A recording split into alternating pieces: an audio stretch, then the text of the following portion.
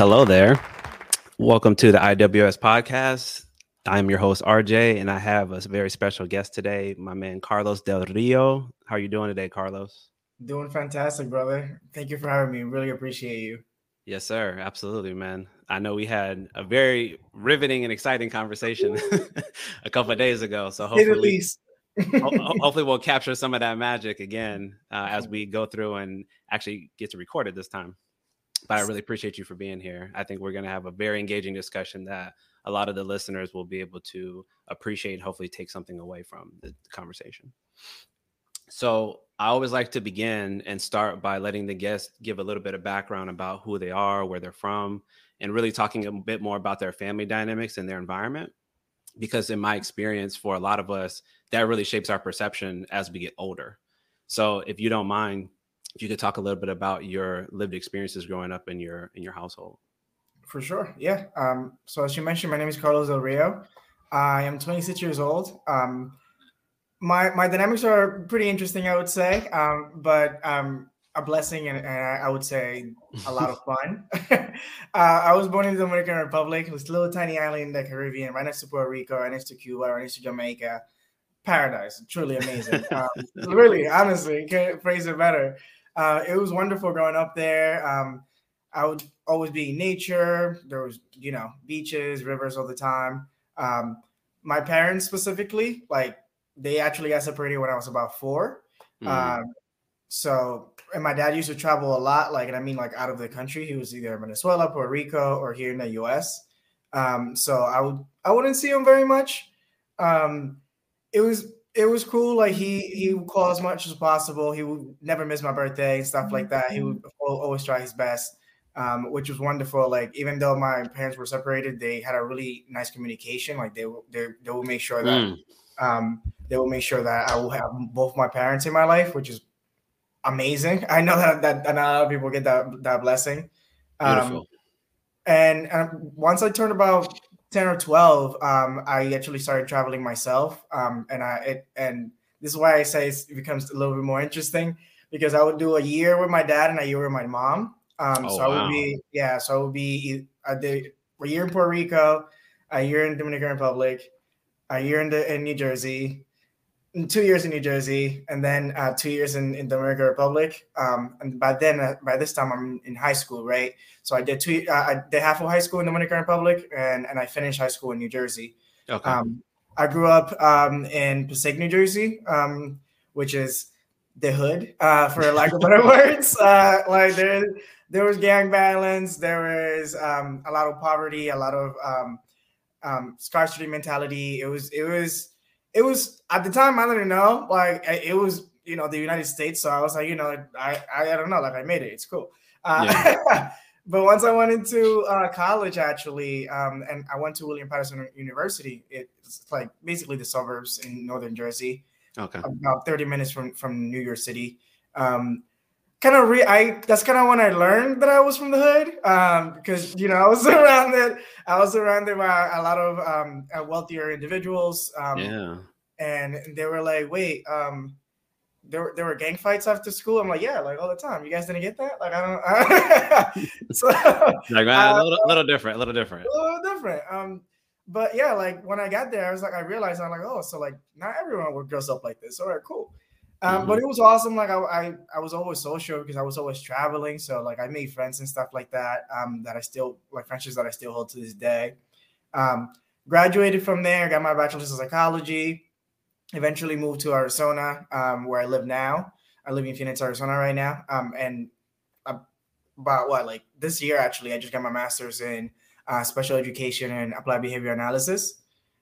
Beautiful. Yeah, and yeah, so it's been a lot of traveling, but it's honestly been wonderful, and I've had the blessing of always having both my parents in my life, and yeah, like that's about it for my background. Man, that's extensive though. I mean, we gotta make sure we unpack and appreciate the gravity of everything you laid out there. I mean, for me, I would say number one, I'm always a big fan of when I hear that parents, regardless of whether you're together or not, that you effectively communicate and co-parent together, right? Mm-hmm. Because every child needs both of their parents involved in their life. And so I'm glad that regardless of whether they were together or not, that they seemed like from your perspective that they were able to work effectively together. Now, on the Definitely. flip side, man, talk about a journey of traveling. You're right. Like I feel much more stationary compared to you. You over here like I was in DR, I was in PR, I was in New Jersey. I'm all over the place. Yeah. But it seems like you were very much embracing that type of maybe nomadic lifestyle, if you will. Definitely. So it seemed like that worked for you.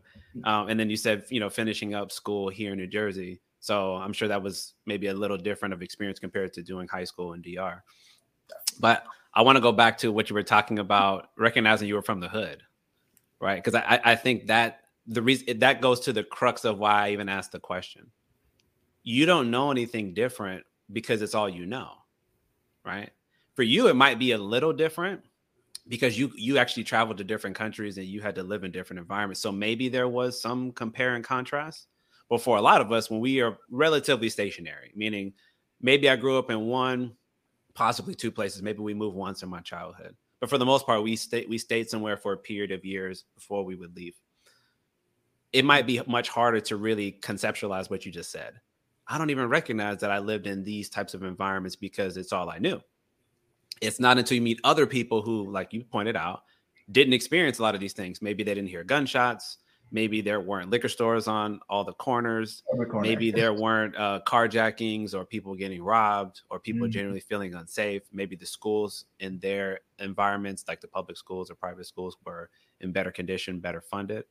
We don't know any of that stuff until we actually compare it, until somebody else tells us something different to challenge what we think to be true. And that's the main reason why I even asked those questions, because we don't know any better until we usually become of age. And hopefully we've had an opportunity to challenge our thinking and maybe evolve in some ways, So I'm hoping that somebody might maybe be able to appreciate what you were laying out there. Because I think for a lot of us, we don't recognize it until we get into a rough situation and realize maybe that hasn't impacted us for a very, very long time and we just weren't really aware of it. So definitely. that can be very it can be an interesting dynamic to try to learn to appreciate. Yeah, I learned that sometimes you carry things with you that you don't know you're carrying. So like that awareness and especially that exposure to other cultures and other ideas, I believe really helped shaped who I am today and really allowed me to, like, honestly, for lack of better words, to level up. And yeah, like I think that's why I love what we're doing right now, because that exposure really is powerful. No, I'm with it, man. That's a big part of the platform is hoping that other people, but particularly other men and young men, can maybe appreciate a bit of what we're discussing, because hopefully some of it resonates with them and they see that there can be more to life than maybe what they see only in their immediate environment, because seeing is believing, as we say, and it's hard to imagine things you don't have around you don't get to witness personally. So hopefully this will help somebody. But piggybacking on what you were mentioning at the end about your education, getting that master's in special education and behavior analysis, I want to ask you a little bit about some of your time maybe in your career that you may have had an opportunity to work in the field. Like what motivated you to help you to want to earn that degree?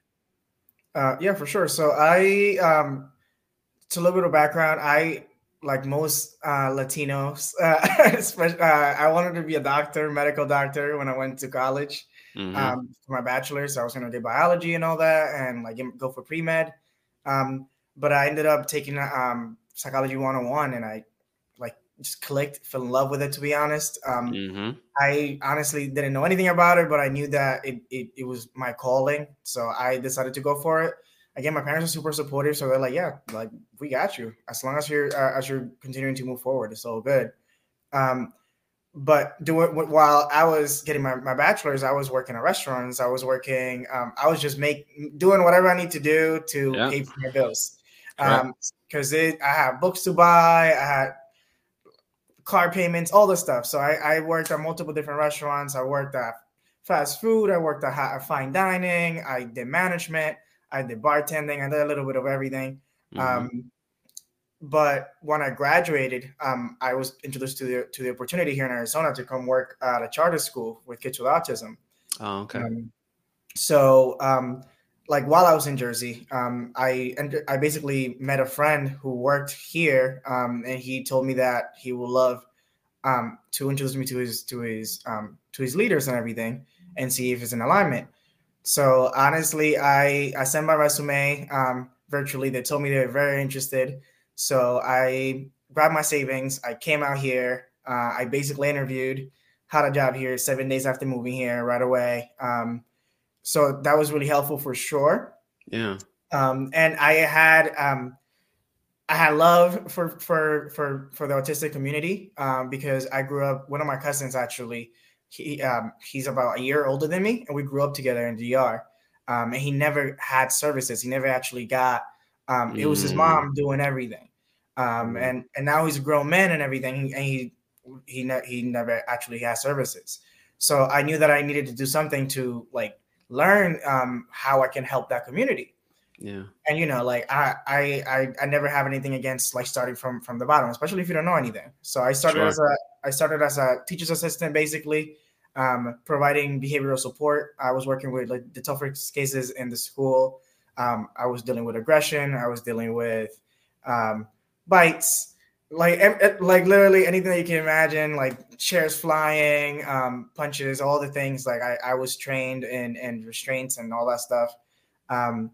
And I worked there for about a year. But the last few months, actually, my teacher was absent like a lot of the time. She had a lot going on. Like most teachers do, like they have a lot to deal with. Oh yeah. But that meant that I had to step into the teacher position. So I would literally have 4 classrooms that would rotate of kids of different age groups, of different behavioral like needs and stuff like that. And I would work individually with all of the kids. And that was definitely very challenging. After that, I realized that I do not want to do that. I was like, nope. That was enough of that. That's enough of that. Did it for that year. And I ended up actually getting multiple offers for clinics all over the valley that wanted me to work for them. Because bilingual, a male with behavioral experience and a psychology degree, like I wasn't concerned about getting a job. That's my point. So I ended up choosing a really awesome clinic actually that had beautiful supervisors, like really knowledgeable supervisors who knew a lot about the field, and they did training, both group and a lot of one-on-one training as well. So anything that I needed, they were right there to give me feedback and help me out. Yeah. It went from me working at a classroom to working one-on-one with the kiddos. So that was a lot of weight off my shoulders as well, because I had a classroom of like 8-9 kids, all behavioral, to moving to one kid at a time. Again, here I still was working with like the toughest cases, the most not toughest, but the most challenging cases.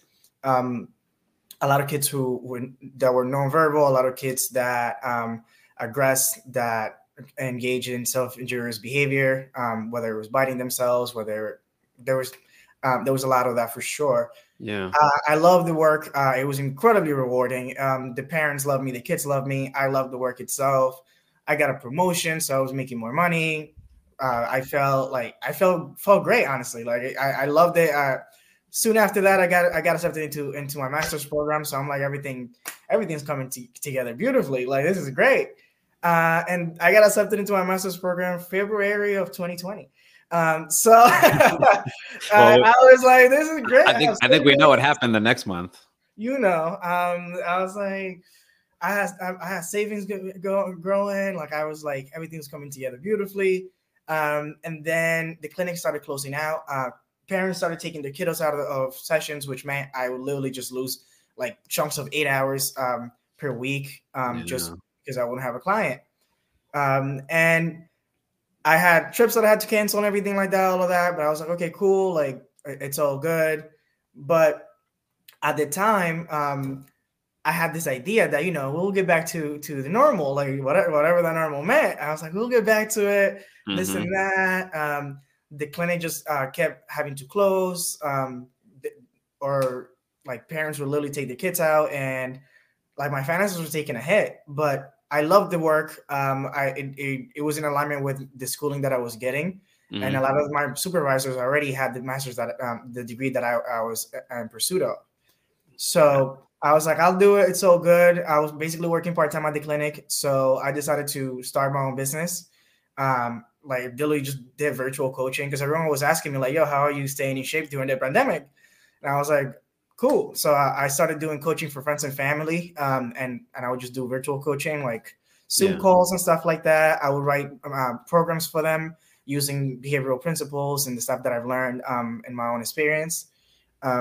So amazing results. Like literally, it was really rewarding work as well. I was exhausted because I had my own business. I had to do social media. I had my master's program. I had to get supervision hours. It was wild, and I did that for a whole year. I did it all the way to like literally July, not July, June 2021. Okay. But a month before that, and these dates are important because by that time, I started realizing like, hey, like this is not sustainable. This is not something that like I want to continue to do. And my wake up call was when I was diagnosed with depression in May of 2021. And I was really confused. I was like, wait, what? But like, I don't understand. Like I have psychology degrees. I have an amazing support system. Like I understand that like COVID just happened. There was a lot of trauma. Like I know all of that stuff, but like, I don't understand like why I have literally clinical depression. And I went to a psychotherapist. A psychiatrist actually. I wish I went to a psychotherapist. I went to a psychiatrist, and I had 2 sessions with him, basically 2 really short sessions, and he immediately just, here, meds. You're just gave me the antidepressant meds. He never really asked me about my habits. He never really asked me about my diet. He really never asked me. He never even proposed some coping skills before actually moving into medication. Got it. And yeah, like I ended up doing what he told me and everything like that. The following month, the same month that I quit my job, I put my month notice. I got a call from my dad's friend telling me that he fell victim to alcoholism. Like he ended up like really, really, really ill. I took a flight out there while in my master's program. So I was literally getting my master's while helping him like get everything under control, cleaning his room, calling his insurance company to get him help and stuff like that. And he was not about it because he's a macho man and he is not going to get help from people. So, I only had a week there. Yeah, I only had a week there. So I did the best that I could. I sat with him. I helped him out the best that I could. I called his insurance. I literally I scheduled appointments for him and everything. But then I had to go back. And when I came back to work, my boss told me that because I already resigned, the PTO that I accrued for 2 years working there they weren't going to honor it. So wow. I didn't know how I was going to pay rent the following month. I was like, wait, what? Okay. Wow. Yeah, it was crazy. And I was like in awe, but honestly, at this, like the following month, I actually started a strategic partnership with a superfood company here in California, that like allowed me to really step into what I wanted to do and my mission of like basically sharing the message of generational health and wealth with our communities. And I was able to do that and use that as a vehicle to do my business, which at the time, what I wanted to do was do like coaching sessions for kids with autism, basically health and fitness, because I saw a lot of problems in that area and no support in the entire valley. So after that, like I really stepped into my business, and ever since then, like it's just been growing, and it's been just been wonderful. And now that I graduated, now I can actually have a lot more time. Sure. Yeah, and I've been diving into my business, and yeah, like it's been going amazingly for sure. Like I'm doing presentations in front of like so many people in Spanish and English, and like really doing what I feel like I'm called for. Yes, sir. No, we love that, man. again, you said so many good things there. I Yeah, appreciate all the vulnerability. Like, for sure. I think it's so important to acknowledge that, because they have so many different things that are going on in life in real time, and trying to navigate that and balance that, it can be very, very challenging, which is exactly what I digested from what you said. Trying Mhm. to manage going to grad school, trying to navigate family challenges, if if a loved one falls ill, trying to navigate financial hardship when you're Mhm. having that issue. Like, that is really unfortunate that you weren't able to utilize your PTO. Like that, 2 that can years. hurt a lot of people. Yeah, you said 2 years. Like, that's really hard to to deal with. So shout out to you Mhm. for being able to make it through that. But regardless, you found a way not only to get through that point, but then an important thing I think that you mentioned that I want to make sure I highlight is I decided to then start to work for myself, and Mhm. recognizing that there was a change of the work dynamic. Because, and this happened to a lot of people, right? In the pandemic, I had a position, it's not here anymore. Or I have a position, hours got reduced. So Mhm. I have to find a way to make it through. How am I going to make ends meet? And some of us pivoted and tried to do something else. Even maybe while we were doing our normal job, maybe we just left it all together because maybe it wasn't there anymore. Mhm. And I can really resonate with you, man, because Mhm. like you in that regard, I worked at a school, and they were slowly reducing hours and reducing hours. It was a college, but the point Mhm. was the ability to provide was being impacted. And Mhm. at some point got faced with a similar decision that it sounds like you did as well. I got to decide, am I going to keep kind of waiting for them to hopefully help me out, or for things to Mhm. resume normalcy, or I got to try something different? And I opted to go into full private practice for myself. So I can definitely empathize with you going to do things on your own. And I think, there is a certain level of freedom, obviously, being able to do things of your own accord. But obviously, there's more risk. So you got to be comfortable with making sure that you're doing everything possible to not only survive, but thrive. It's So a lot of I think, challenges. Yeah, it's a lot oh, of yeah. challenges and things that you have to learn when you go into Oh, business. yes. So, like, it's a Oh, lot yeah. of like just a lot of high expectations that you kind of have to detach from, Hmm. especially. And it's, but it's an amazing. Like, honestly, I feel like it has been the most powerful learning experience of my life. Yeah. Even though I've only been doing it for about 2 years, I've gained so much knowledge about myself, about how business works, about the world, that I always recommend that to people. Like, if that's an option, like, at least look into it. Hmm. Look into it. Yeah, especially like people like you and I who have specialized knowledge in something. Um, it, I wanted to make sure that I serve as many people as possible, and at the time of the clinic, I wasn't doing that. Right. Right. So by stepping in like into my own business, I was able to help more people, and now I'm literally helping more people than I really thought it was possible. Like, if you asked me a year ago, I was like, no, that's not true. Yeah, no, you're uh, right. You're right, man. Especially with, which I think was also cool, is being mhm, able to have this space, like being more, mhm, many people being more open to the idea of doing things virtually, right? Because I'll yes. say in the field of mental health, we Mhm, are definitely old school in that way. Very much, you come in, you sit down, and we do the work in that traditional sort of way.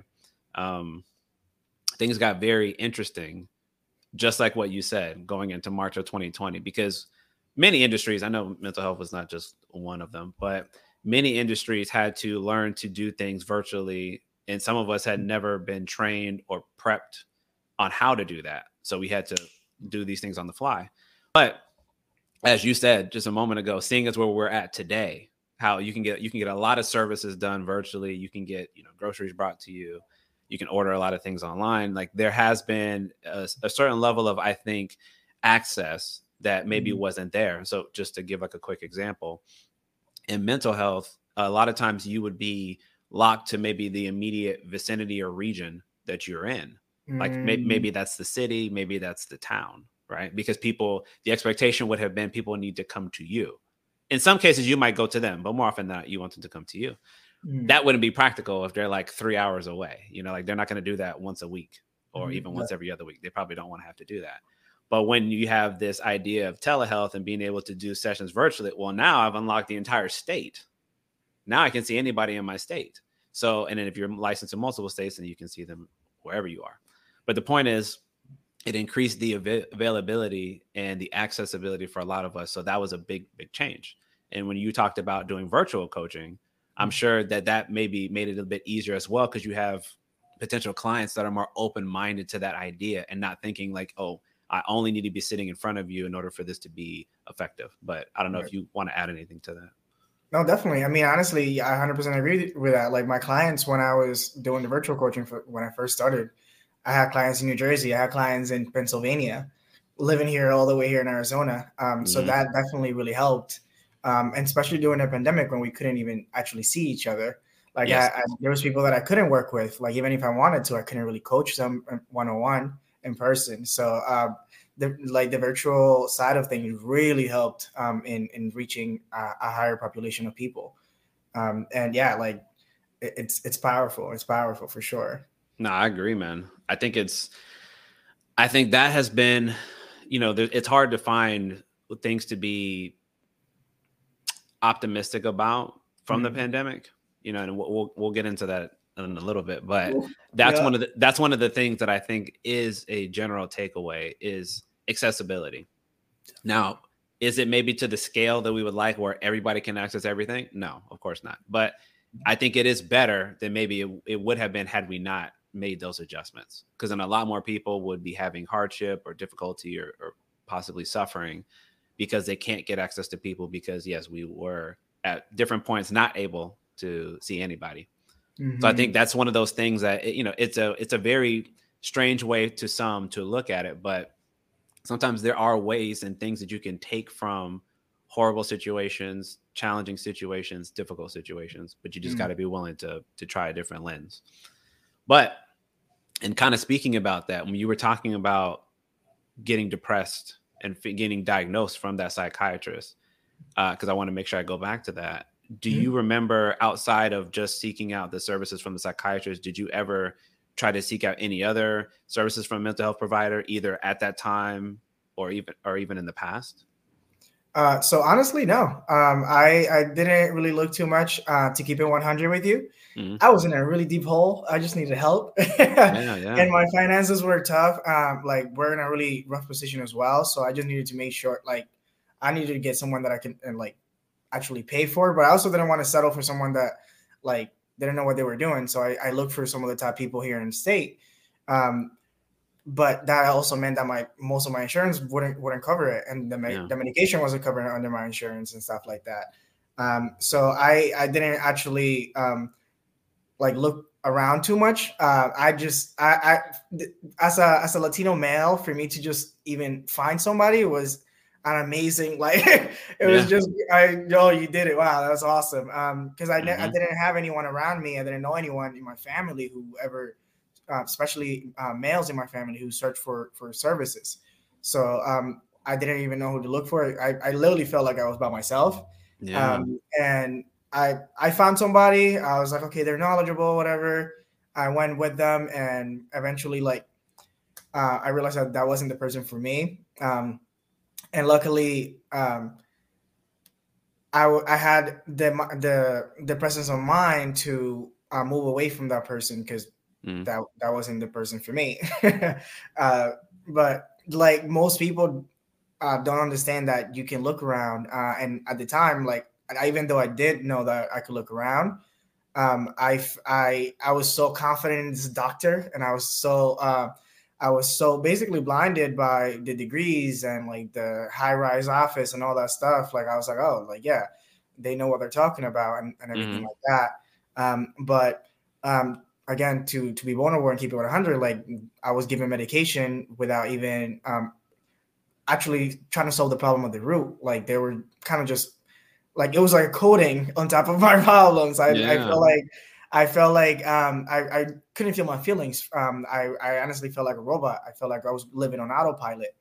But I listened. I followed the prescription, because that's another thing that I know that a lot of Latino community doesn't do. They don't follow prescriptions. So I'm like, okay, no, I'm gonna do what he's telling me. Do what they're telling me to do. Yeah, because otherwise, like, I wanted to not just say like, oh, like I changed my mind.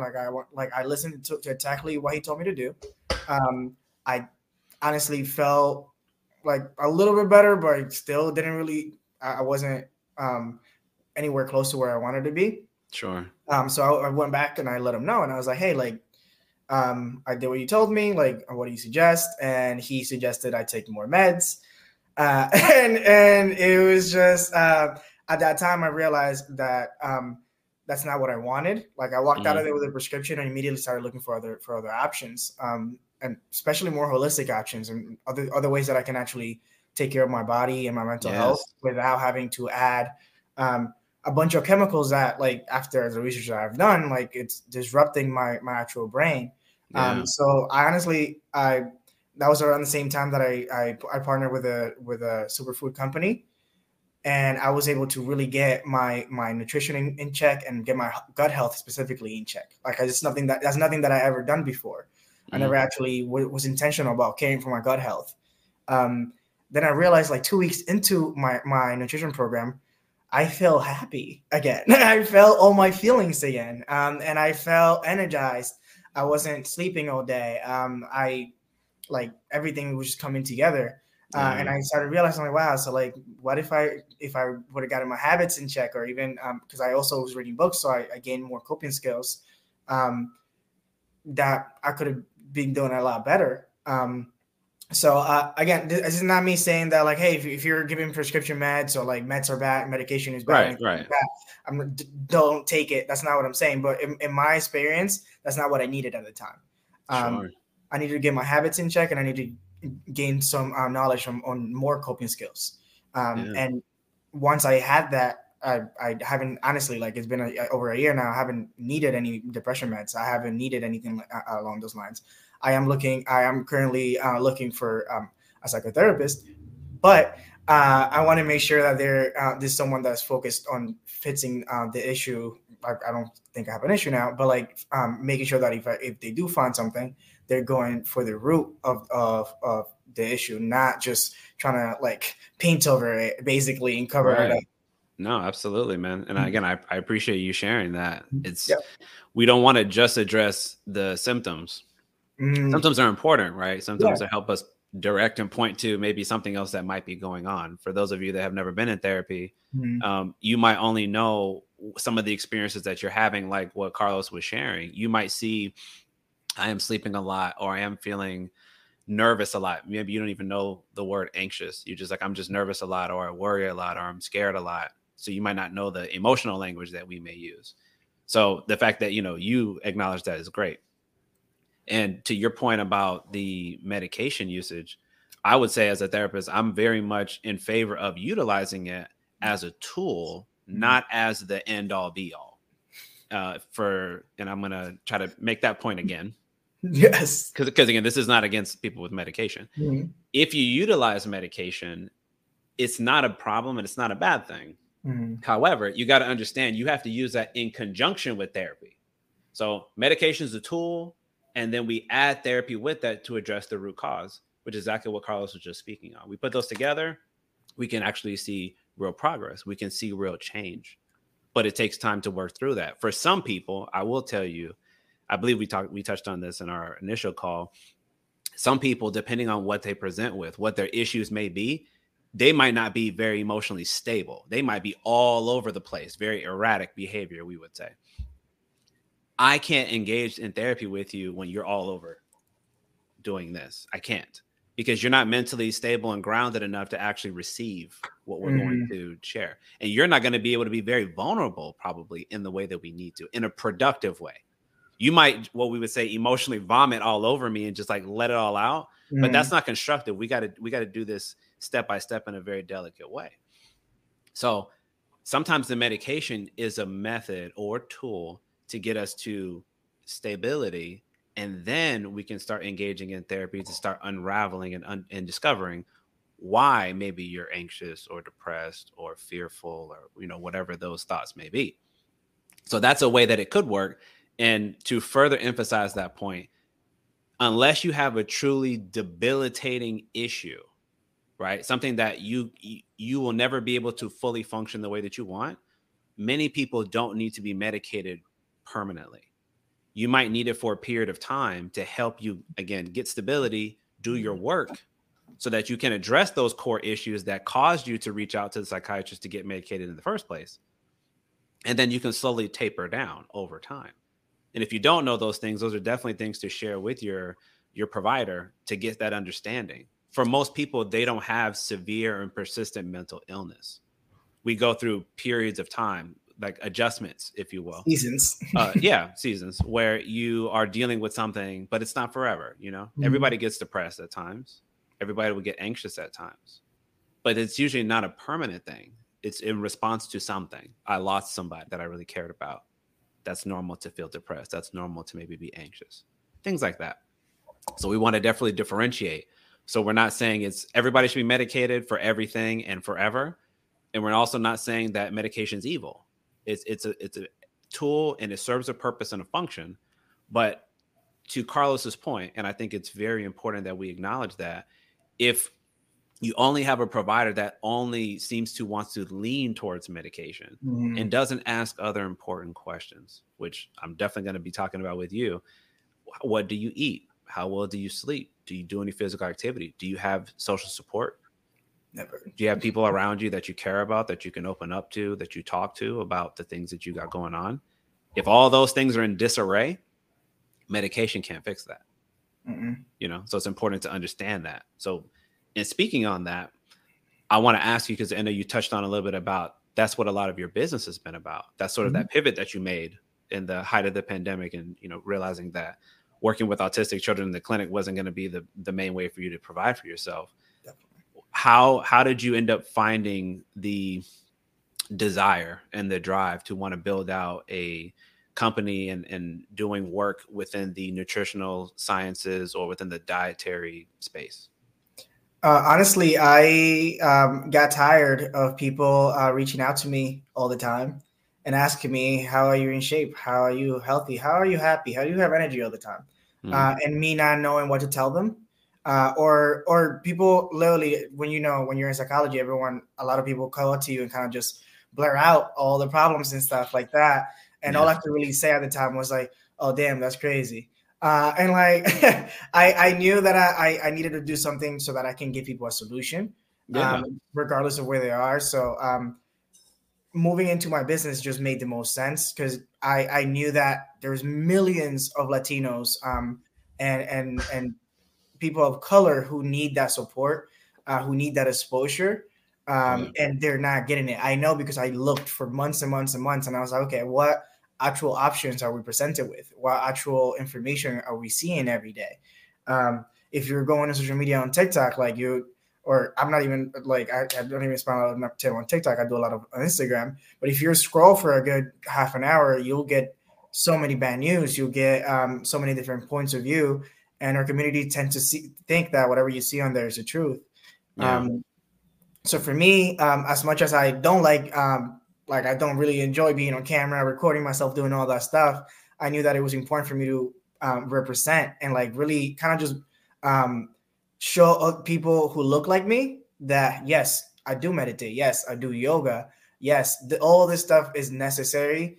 And most importantly, because we're all like, they're all going to continue to scroll. Like, it's not going anywhere. It's not going anywhere. So I have to be real. I was like, if they see 20 posts and 19 of them are negative, I want to be that one post that actually is uplifting, that's actually like giving them solutions, that's actually adding value to their life. So it just makes sense for me. And as soon as I started, I had so much support from even the field in applied behavior analysis. I had so much support from other like Black and brown people who literally would tell me like, hey, I was feeling awful and I saw your post, which took me 15 minutes to make.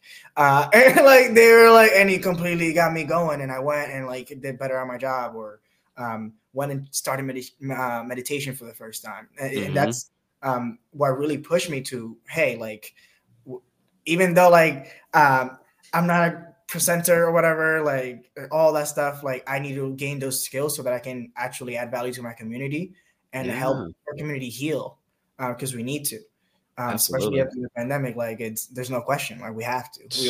We all have to. Facts.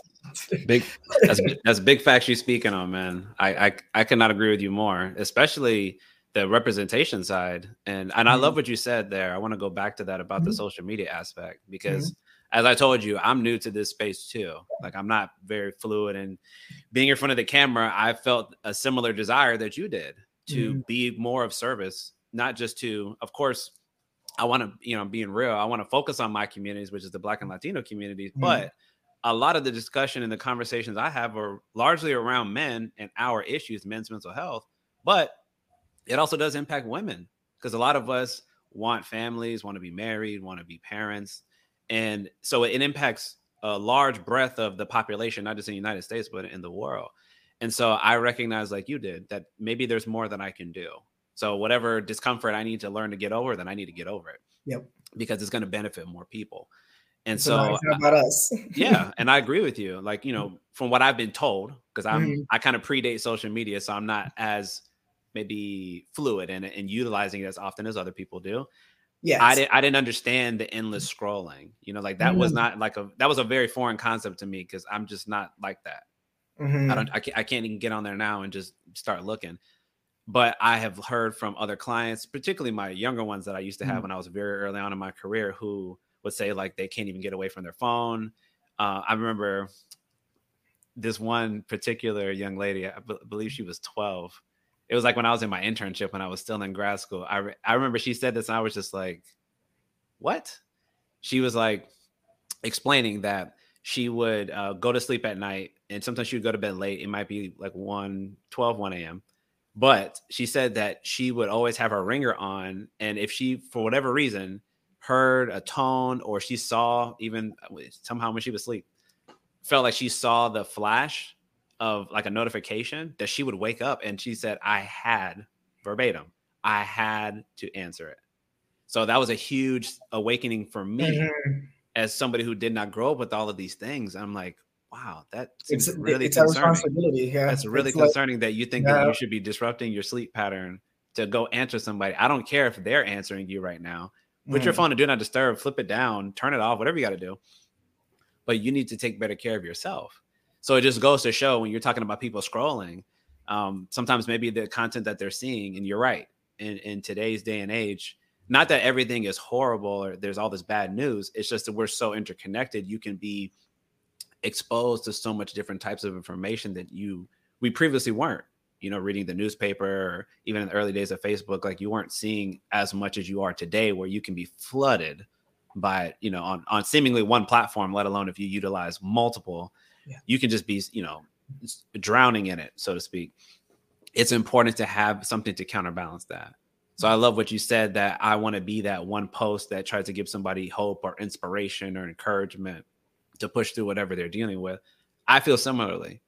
I'm doing these conversations and having these discussions because I'm hoping we can benefit from it. And maybe it gives us a sense of enlightenment or excitement that this thing that I thought that I was stuck doing, this pattern of behavior I think that I'm stuck having or being like, this way of thinking that I thought was my personality is not necessarily true, to be able to help all of us challenge those type of thoughts. So it's good to know that there's other brothers in the space who are also trying to do something similar.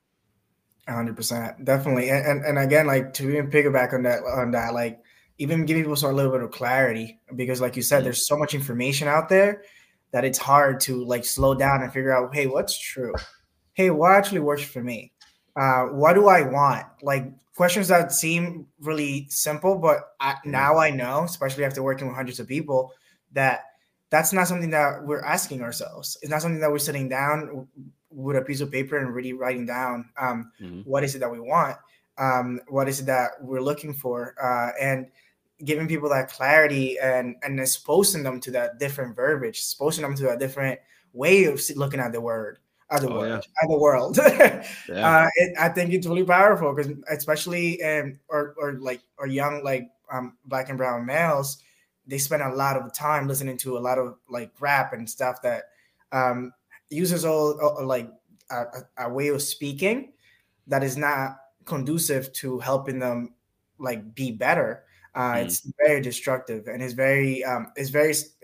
creates a lot of separation within our communities, rather than actually reminding us that we're one. We're more alike than we're different.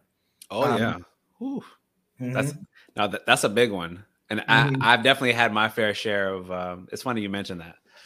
I haven't actually talked about that one on camera before, but Gotcha. I have a very interesting experience with like rap and hip hop. Like I like to consider myself a very eclectic type of person where I appreciate different music from various different backgrounds. But I will admit I'm very much a hip hop head.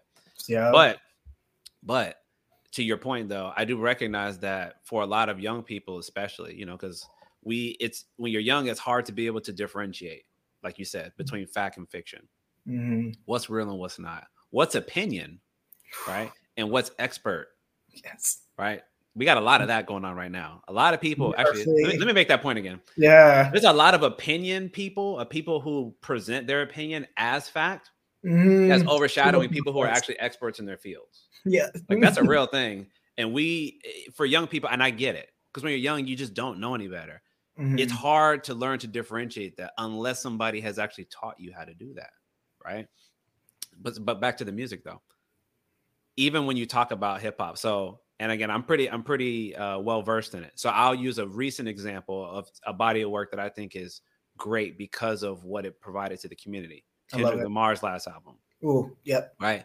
That was real. Vulnerability. His vulnerability was spot on. You could tell the brother's been going to therapy. He just laid his soul out there. And I appreciate you, man, for everything that he put out there. As compared to some of these other, like maybe younger hip hop artists, where I would say it's more of the facade that a lot of us are used to. It's like money, women, you know, items, clothes, items, cars, whatever. It's a lifestyle, right? And I don't hate on the lifestyle. Like, do you? You know, if that's really you and you really about it, you know, do you? But for a lot of people, that's unrealistic. For a lot of people, what also comes with that can be destructive if you don't understand what's really being said, right? So if you're glorifying like drug dealing or abusing women or committing illegal acts to make money, I'm not gonna co-sign that, because that's not what we want. Now, there's a lot of, I will say, there's a lot of guys who talk about that's what they did, they don't do it no more, right? I think that that's okay. Like, we're allowed to grow and evolve. Sometimes we just broad brush people because they say, "Oh, you did something bad, so therefore you are bad forever." You know, I'm especially being a therapist, I believe a bit more nuance for a strong degree. So I don't demonize all those artists who do that. But for the ones, for example, who talk about gang life and again, committing these illegal acts in the present when they don't have to, that to me doesn't make sense. Because now you're influencing young people to think that that's a great way to behave, right? Or getting, catching charges, going to jail, even after you've made it. Like that just doesn't make sense. It's not a good strategy. You wouldn't tell somebody, go to school, go get a finance degree, go work on Wall Street, and then go kill somebody.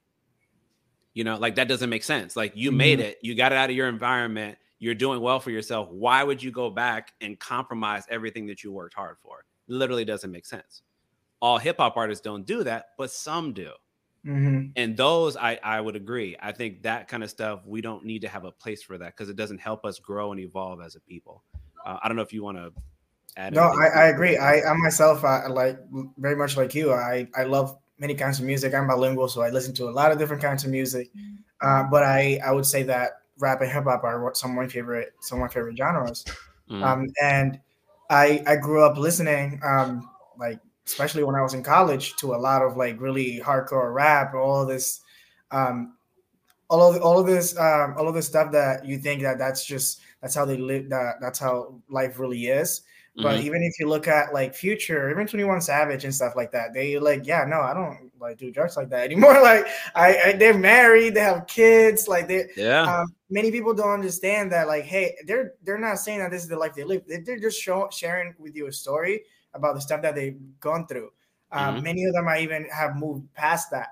That doesn't mean that like they're still doing it, and especially doesn't mean that you should be doing it to get to where you want to be. That doesn't mean that that's like a rite of passage that like, hey, okay, so I got to sell drugs, do this, do all that stuff to get to like the point of being financially stable, financially wealthy, having freedom of time and stuff like that. I can tell you that because now I have my own business and I didn't have to do all of that stuff. And it's it's important for us to get that clarity, especially even if you listen to the Kendrick Lamar album that he dropped. Like, if you don't understand that he's literally just speaking on his own story, he's not telling you how to live life. You can have very different outcomes, and you could end up behaving in very different ways. Absolutely. And it's important to remember what he says, that we that he's just sharing his story. He is just telling his truth. That's it. And what worked for him doesn't necessarily mean that it's going to work for us. Like, it's important for us to know that. No, absolutely. And the reason why I brought his up is because that's very much the essence of what I'm doing here. Well, what I do as a professional, but also what I'm doing with these conversations is being able to be open and honest and be real about what we go through. Even going back to what you said earlier about social media, not the highlight reel. We're talking about the real. So that means the highs, the lows, the middles, not the everything was successful and I made it where I wanted to be. No, it was the moments where things weren't great and the moments where I experienced loss and I didn't know where I was going to pay for this bill and I had to figure it out. Right. It's being able to acknowledge the journey, but also as we're sharing the success, acknowledging all steps in that process and in that journey, because for a lot of us, that is what we will go through. Right. Like life does not go in a straight line. I love that you I love that you bring that up, because that's why I don't have an issue being vulnerable now. But for a while, there was a lot of shame I had a lot of shame in my own journey. Especially like before me knowing that I was from the hood, there was no shame. But once I actually started like hanging out with people who didn't have the struggles that I had, I started realizing this is not normal. Like, I started telling myself, at least, like, this is not normal. Like, there was a lot of suffering and stuff like that, and there was a lot of shame in my own story, and then a lot of shame of where I come from, and the things that I've gone through to get to where I am today. I felt like I had this mask basically, where I would just tell a story, but not really be open enough to tell my true story. And now I embrace my journey, because I think that's where true healing happens. And it's important and it's important for us Latino men and Black men. And we're both. So it's important. It's important for us to speak to people and tell people about our truth. And this is something that I also learned as I worked on my healing. Make sure that if you're not comfortable yet with sharing your story and sharing your journey, I'm not saying to do what we're doing and just go on social media and share with everybody, because there's people that are not going to understand where you're coming from. Right. It's important for you to find people that are going to support you and listen to you without judgment. Because I personally been hurt a lot when I shared my story with people that didn't understand, and added labels and did all this stuff, and it hurt for a while. But now I know, yes, it's important for you to share. And if you don't have anyone in your life, you don't have a friend or a family, that's a perfect time for you to go to therapy. Like, that's the perfect time so you can find someone who will listen to you without judgment and be completely objective and keep it real with you. And that's really important. And just to go back a little bit on what we talked about, therapy as well, it's important for us to know that right now I'm happy. I feel free. I feel amazing. I have an amazing support system, and I'm still looking for a therapist. Like this, you don't go to therapy when you're down. Don't wait till you're down to go to therapy. That's true. Something that's very common in our communities. That hey, okay.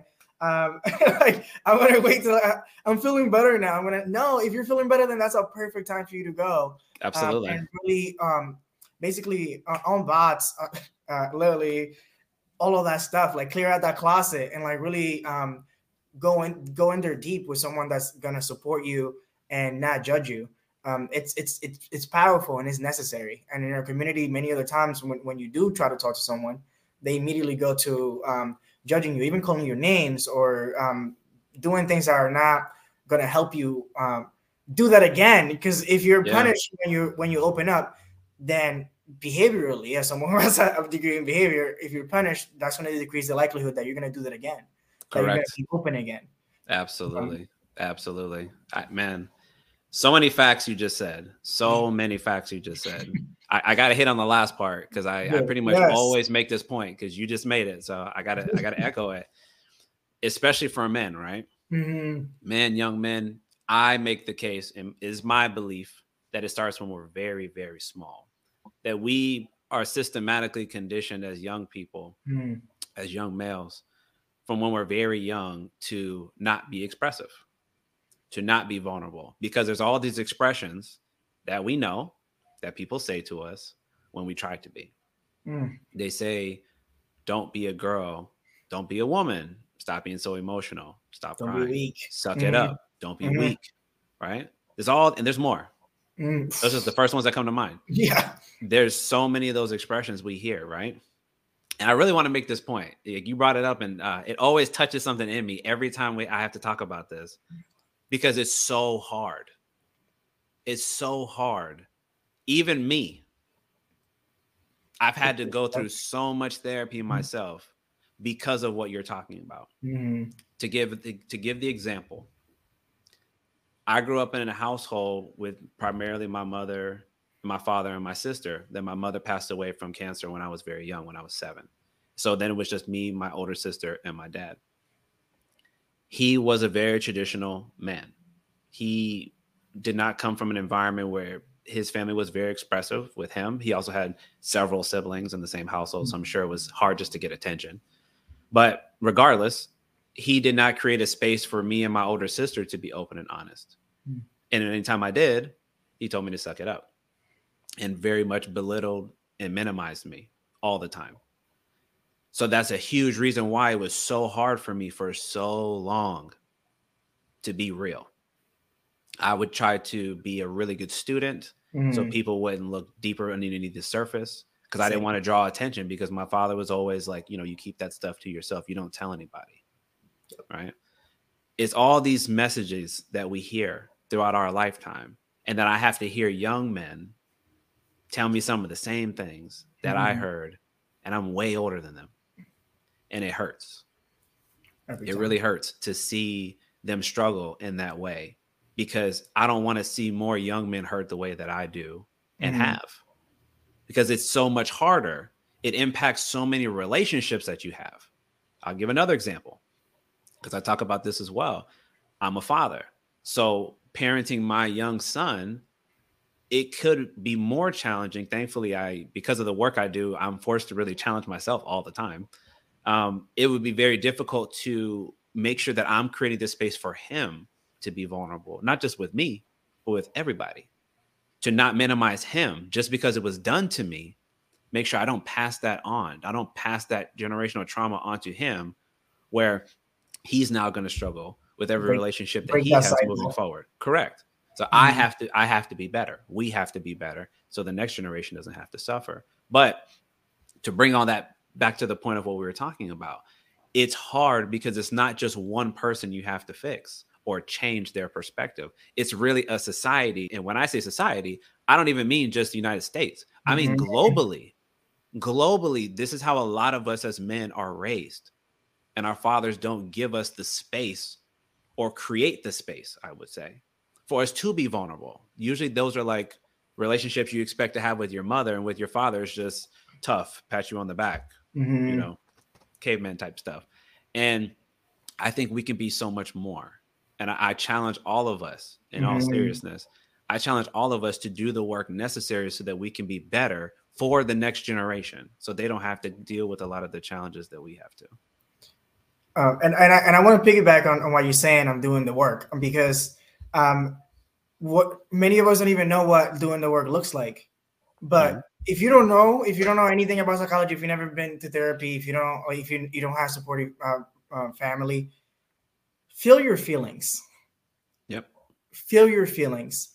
A lot of people in our communities tend to hide their feelings, bottle them up, literally, whether it's alcohol, smoking, whether it's watching, like people don't understand that they're doing that just through binging Netflix for days on end, because they're not allowing themselves to sit with their thoughts and really dive deep into them and like really feel your feelings. And I emphasize the fact of feeling your feelings, because it's gonna suck. Like, it's when you first start doing the work, like, there's gonna be tears. It hurts again, because you're experiencing, like, in your mind, you're experiencing that situation again. Mm-hmm.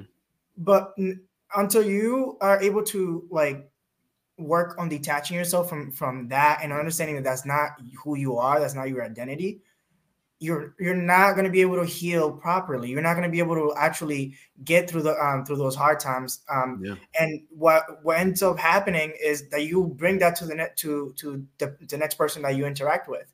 You bring that to your family, your friends, your relationships, and that can cause a lot of pain in our communities, in our families. Mm-hmm. So I love that you use the word challenge, because it is a challenge. But I also challenge you to go ahead, do the work, feel your feelings, because nobody else is going to feel them for you. Absolutely. That literally. No, you're spot on. And I would say one way that you could do that, if you don't have access to a therapist, because this is something that I did like way back when, even though I value it much more now, but I didn't really appreciate it as much at the time, is journal. Yeah. And when I say journal, you can do it in the traditional sense of I do it in a notebook. You can do it, we have technology. So like I've done it where I talk to my phone, let it record the text for me. You could, if you really want to, you're really cool, you can video record yourself, whatever, Snapchat, Instagram, whatever. You can do all these different ways to capture your thoughts and the memories at that time. And I think it's important, to Carlos's point, because you want to be able to capture how you felt at that moment in time, so that you are able to recall it. So let's say you can't deal with it at that time, right? Because maybe it's inconvenient, maybe, there's family around, whatever. But if I capture it, I can go back at a later time where I feel a little more comfortable. I create this space where I can be vulnerable. Now I'm going to replay that, or I'm going to reread what I said. And now I'm going to sit with it. Maybe I even meditate on it if I really want to go deep. Yeah. But I'm going to sit on it, because I need to understand why I felt hurt, why I felt sad, why this person isn't communicating with me, whatever the issues may be. That's something that you can do. Even when you don't have anybody else around, we do have a way to record this information, because number one, it helps you externalize how you're feeling. So it's not just going on in your own mind anymore, but then you can go back to it maybe when you're in a calmer place and go through and actually process them. And because that will be vital for any type of relationship you want to have in the future. I think it's awesome that you brought up journaling, because I myself, like, I would spend hundreds of dollars on shoes. I would do trips and everything like that. And like, I bought myself like super fancy $20 journal on Amazon. So I was like, I'm going to invest in myself. This was one of the first investments that I made on myself. Yeah. But something that I learned through journaling as well is that when you write it down, then you're able to, like, detach yourself from it. Understand that that's not who you are. That's something that you've been through. Right. That's something that you felt, but that's not who you are. You are love. You are expansion. You are way more than just those feelings that are just honestly reactions to the of your brain to the environment. Most of the time, that's really not who you are. Yes, and I get it. It's a physical. Emotions are very physical. Like, you feel them in your body. So it's hard. It's hard for you to be like, "Wow, how is that not me? I feel this way," but that's not you. You are the servant part of your brain, that the one that can observe those feelings.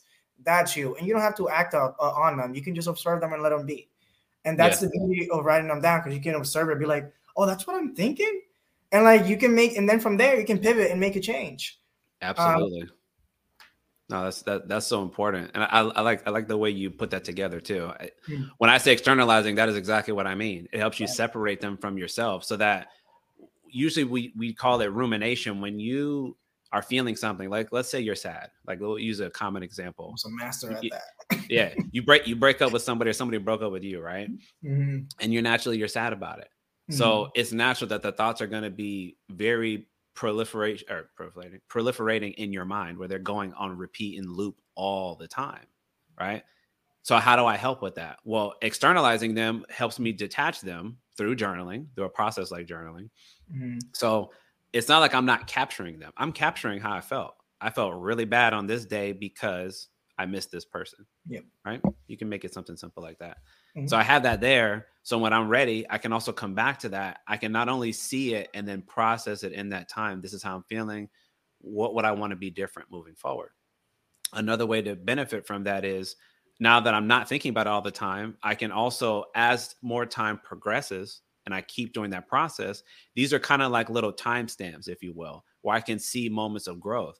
Man, I remember about 3 weeks ago, I didn't even want to get out of the bed. Look at my journal. Look what I said. And now it's been like a couple months. I'm starting to feel a little bit better. Still not great, but I feel a little bit better than I did before. Then you could take it a step further. If you get a therapist, it is a very great tool for us to use, because the best way for me to understand how you feel is for you to express it. I can't read your mind. I don't know what you're thinking. But when you have, so on July 25th, this, and this happened, and this is how it made me feel, right? Okay. Now we can actually go through and start to digest what it might really mean.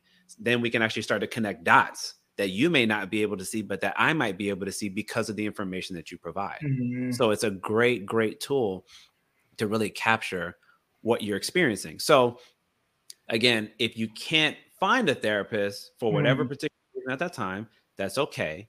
You could utilize a tool like journaling in the meantime to at least capture those thoughts and help you to separate how you're feeling. I think that's a great way just to get started. And then, of course, another little tidbit back to what Carlos was doing is try to maybe consider surrounding yourself with more positive and uplifting content. So if you have somebody like Carlos who's posting something that gives you a little inspiration for the day, maybe I need to focus on trying to consume that type of information as opposed to things that make me feel inadequate or invalid or minimized or less than or whatever other negative feeling might come up for you. I think that can be helpful ways, because we have so much of this social media platforms available. That might be sort of like a starter way to get support until you can get some real people there to actually, engage with. Definitely. And I think, again, to piggyback on what you're saying, something that it's important to realize, and this is a quote that I live by, super simple 3 words: progress or perfection.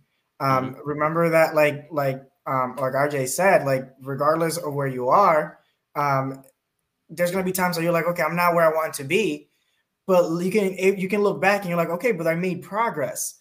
And once we make that our goal, right, I think making perfection our goal, then you can actually continue that on that path and not get discouraged. Because there's going to be times that you're like, I'm still dealing with this stuff. And then you might even have those thoughts within yourself that are going to just literally disrupt your whole healing process. And that's not what we want. That's not what we want at all. Especially with social media, like RJ is saying, like there's so much comparison that you're like, look at them, they're doing this and doing that. And that's really not helping you get to where you want to be. So like, I personally, what I did, you don't have to do this because it does take some time, but I went through the people that I was following, and I just started unfollowing people that weren't serving me. Not as a way to, not out of hate, or out of love for myself, out of love for my own attention and my time, which is the most valuable asset that we have. Yes. So I literally went through all 1,000 people that I were following, and I unfollowed like 200 people that I felt weren't really helping me be my full self. There you go. Absolutely. No, even to add to that last point, I think, thinking about where you give your attention to. That's what I meant about what you consume, because I have clients that struggle in that area. They are very caring, loving people who want to really benefit a lot of people of society. But because they consume so much information that's happening in the world, it can be overwhelming to the point that it may make you cynical, apathetic, maybe a nihilist, where you just think like nothing really matters anymore. Everything sucks. Why even bother trying? And I make the point, I try to make the point that especially as Black and brown people, we cannot afford that attitude. Like we just can't, because we've already had so much to overcome and so much to deal with. And there's still much more work to be done, that it doesn't diminish to say that these things are not really happening. You know, we're not living in some fairy tale like, oh yeah, bad things don't happen. They do. Mm-hmm. But the question is, how much of that maybe can I be exposed to before I recognize that I'm getting to the point of being overwhelmed and I need to pause there and make sure that I'm good? Because I still want to be of service. I still want to be of value. I still want to add to other people, pour into other people, so to speak. Mm-hmm. In order to do that, I have to be extremely mindful of how much information I'm consuming online and what type of information am I consuming. Because if a lot of it turns out to be negative, don't be surprised your attitude towards life is negative. Like it's very simple, but you read what you saw. Right, exactly. If you see all this information around you, you can't be shocked that you're like, man, a lot of things I'm quoting are negative, and a lot of the things I'm pointing out are hard things that are happening in the world. At no point do we say those things aren't mattered. They don't matter, and we should do nothing. Absolutely not. But what I also got to understand is I have a finite amount of emotional capacity that I can afford. Usually I would say every day. Sometimes we do a teacup metaphor, because you only have so much that you can tolerate, and it's going to build up. Your cup's going to fill up. And once it's full, it's full. And if you keep trying to pour more in there, now you're getting to the point of being overwhelmed, because you're taking more than what you have the ability to truly process and deal with. So then if that happens over a period of time, it's going to be very difficult for you to then want to get out of the bed, to be motivated to do anything that you used to do that brought you joy or happiness. Mm-hmm. And that can put you on a dark path, you know, that we don't want to see people go to. So I think it's very important to acknowledge and understand the way that these different platforms that we use, the different media that we consume, how it can play on our minds and on our hearts, and recognize, hey, if I'm doing a lot of that, if I'm consuming a lot of that, and it's tending to make my view of the world, it seems like it's kind of dark right now, maybe I need to consider, as you pointed out, Carlos, maybe I need to unfollow some people. Maybe I need to not look at so many of these articles or consume this many videos talking about these issues that just make me feel really, really down. You know what I mean? 100%. But it's all about being more intentional with our time and our attention. There's all these corporations who are spending billions of dollars to get your time and attention. Yep. So it's important for us to be intentional about what we're allowing into our teacup. What are we allowing into our day?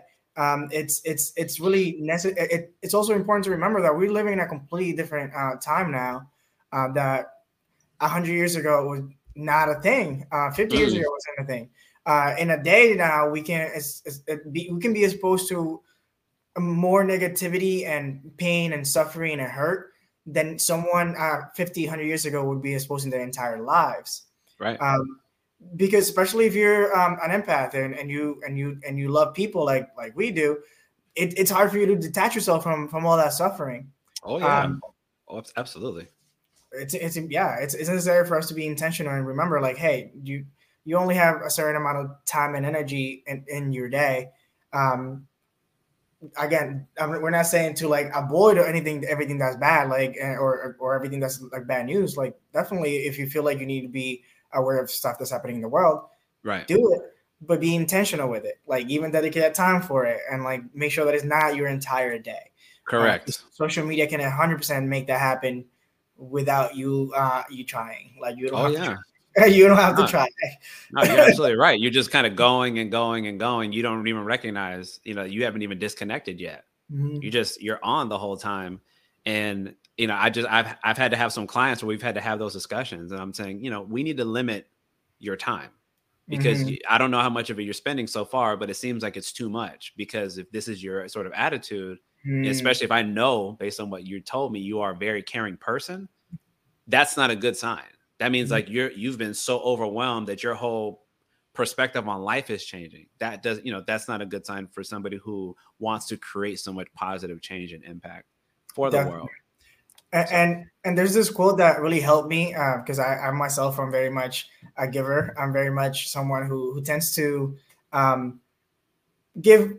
I used to give too much of myself, for lack of better words. But there's this quote that really helped me. I'm pretty sure it's not her quote, but Oprah spoke on this. And it basically, it talks about like us being a cup, right?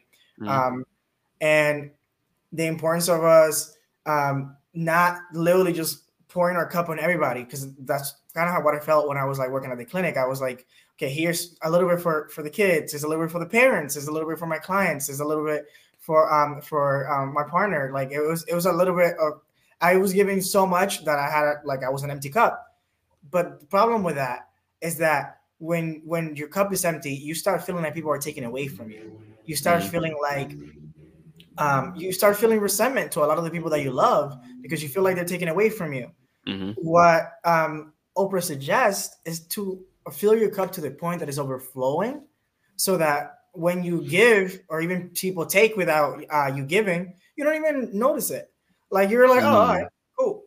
And honestly, when I made that switch, like it really helped me not like be a little bit, not necessarily selfish, but love myself a little bit more, and make sure that I fill my cup first before I do anything else. Agreed. No, I like that. I was gonna add, the only thing I would add to that. Yes. Because I love the example. The way I would describe it would be, so you have your own cup, and then everybody else has one too. Anybody else that you care about, or any cause or issue, right? Your emotional capacity is a separate cup. So you pour into your cup first. Then you can go into other people, and you can whatever or issues. Then you can pour into those areas. The point is, you took care of self first before you do anything else. And I always try to make that point, because that's what helps you to fight that feeling where nothing matters, you don't care about anything, or you feel sort of dispassionate and feel like people are going to take advantage of you all the time. If I'm taking care of myself, it helps me sort of insulate things, so where I'm less likely to be taken advantage of, because I'm very aware of the things that I need to address, and I'm making sure I'm doing them, which is why I poured into my cup first. Yep. But if I'm pouring into everybody else, as Carlos said, then nobody's left to help take care of me, and I have nothing left in my cup to pour back into myself. That is an unsustainable model. That's a great way to do this, where you start off here, and you just go down. That's how I got burnt out, by the way. That's how correct. I got burnt out. That's exactly why we talk about burnout, because that exists in every profession too. Yep. If you care about people and you care about helping others, none of that is bad. None of that is bad. Amazing. But if you don't make sure, and I will say this last little soapbox point, if you don't make sure that you're your first priority always, you should expect over time that you're going to have that sort of inverted line of where I don't take good care of myself. I'm just going down this line, because that means I'm so used to giving to everyone else first. And maybe that's because it makes me feel the joy to be supportive, right? I enjoy that as well. I love being of service. But I also understand I have to also be an example. I cannot do that if I'm constantly giving to you and you and you and everybody else, and there's nobody left to look out for me. So we always have to look out for us first. This conversation is on fire, by the way. I can see how powerful this is, because even for myself, if I were to listen to this a couple of years ago, conversations like this, where you can hear other people of color, other males of color, actually being vulnerable and doing it in a space that's non-judgmental, in a space that's focused on growth and love. It's powerful. It's powerful, and this is why I was so excited to do this call with you, because I knew that just by having these conversations and like really sitting down with each other and basically being there for each other, like dropping game, like giving game to each other, like that's what it's all about. That's what we're here for. Absolutely, man. No, I don't think there's any purpose. To me, there's no purpose in achieving accolades, wisdom, experience, technical skills, knowledge, if you don't share it. Like, there's no point. Like, it's cool if you have it. I mean, I guess if you really want to be selfish in the negative connotation. By the way, when I said selfish, I was saying in a positive connotation, that means you give to self first. That's actually not a bad thing to do. But if I only care about myself, I would call that more of an egocentric point of view. I only care about me and the way things affect me. I don't support that. I think, to me, the point is you gather all that, right? Especially if you're talking to us, who we don't have a lot of professionals in these fields, or we don't have a lot of representation in these other different career paths because we don't even see them. So we don't even imagine that we could do them. It's so important for us to give that freely. So you may not be able to access a mentor very quickly. You may not have people in your family that went to college. I was first time in college for my family. Same. You might have these experiences and recognize, you know what? I should share this because somebody might benefit from this. They might say, hey, I didn't know if I could start my own business focusing on health and wellness, or focusing on diet and nutrition, or personal training, or coaching, or being a therapist, or whatever other fields, you may come from. I think it's important for us to expose ourselves to that information. So those of us that have a lot of this experience and this knowledge, we should feel some sort of duty to share it, to give the game to the young ones who are coming up, so that they can understand that there's more that's possible than what they see in their immediate environment. That's 100%. That's just how I feel. So 100%. It comes up for me a lot. I love it. No, same. I'm glad you said it. That's why I didn't even add anything. I'm like, yep, exactly what you said. Yep, 100%. I'm like, yep, I couldn't phrase it better myself. That's exactly facts. Thank you. Mm-hmm. All right. So, and speaking, man, we've touched on a lot of things so far, and of course, I appreciate where the conversation is going. Sure. I'm going to get a little bit more into the weeds, so to speak, on relationships, because I try to talk about that a little bit more for those of us, as much as we're comfortable with sharing in a public space, and how our experiences we may have had so far in life may have impacted the way we have operated in our romantic relationships or relationships with others, and how we might see it impacting us moving forward, what work that we might need to do to impact that. So I wanted to ask you, do you think in your experience, have you had to go through any particular challenges in your personal life and dating that have impacted the way you see things now, and maybe any work that you think you need to do moving forward? Definitely. I would, the first word that comes to mind is responsibility. And to be more specific about on that, responsibility about our actions and our words, and like how we approach different things. And by that, I mean, I am now a really strong believer that you are responsible for the person that's listening to you to understand what you're saying. If you're communicating with someone and they don't understand what you're saying, that's not their fault. It's your responsibility to make sure that you speak to them in a way that they can take in, they can understand. And that doesn't mean like you keep like driving the same point over and over again. Change the way you say things. Or even if you feel like a conversation is not going in a positive way, step away for a little bit. Like figure out a different way to say it, and then come back and have a more productive conversation. Beautiful. Because when you're upset, when you're angry, if you're yelling, you're not communicating. You're saying things and the other person's saying things back, right? But you're not listening to each other. I was blessed enough to be in a relationship for about 4 years. Actually, we ended a few months ago, but one of the beautiful things that I learned in that relationship is that I had this idea that, couples fight, couples argue, couples yell at each other. But when we first came into a relationship, one of the things that we spoke about is that we will never do that. And luckily we never did in the entire time that we were together. Whenever we felt that someone's being frustrated, someone's getting agitated, okay, let's take a step back. Let's do a little bit of breathing. And then we'll come back to this on another time. And I feel like that was very, very helpful. But I also know that I've personally witnessed many relationships, especially in the Black and Brown community, where it's standard for you to like fight and argue. Yeah.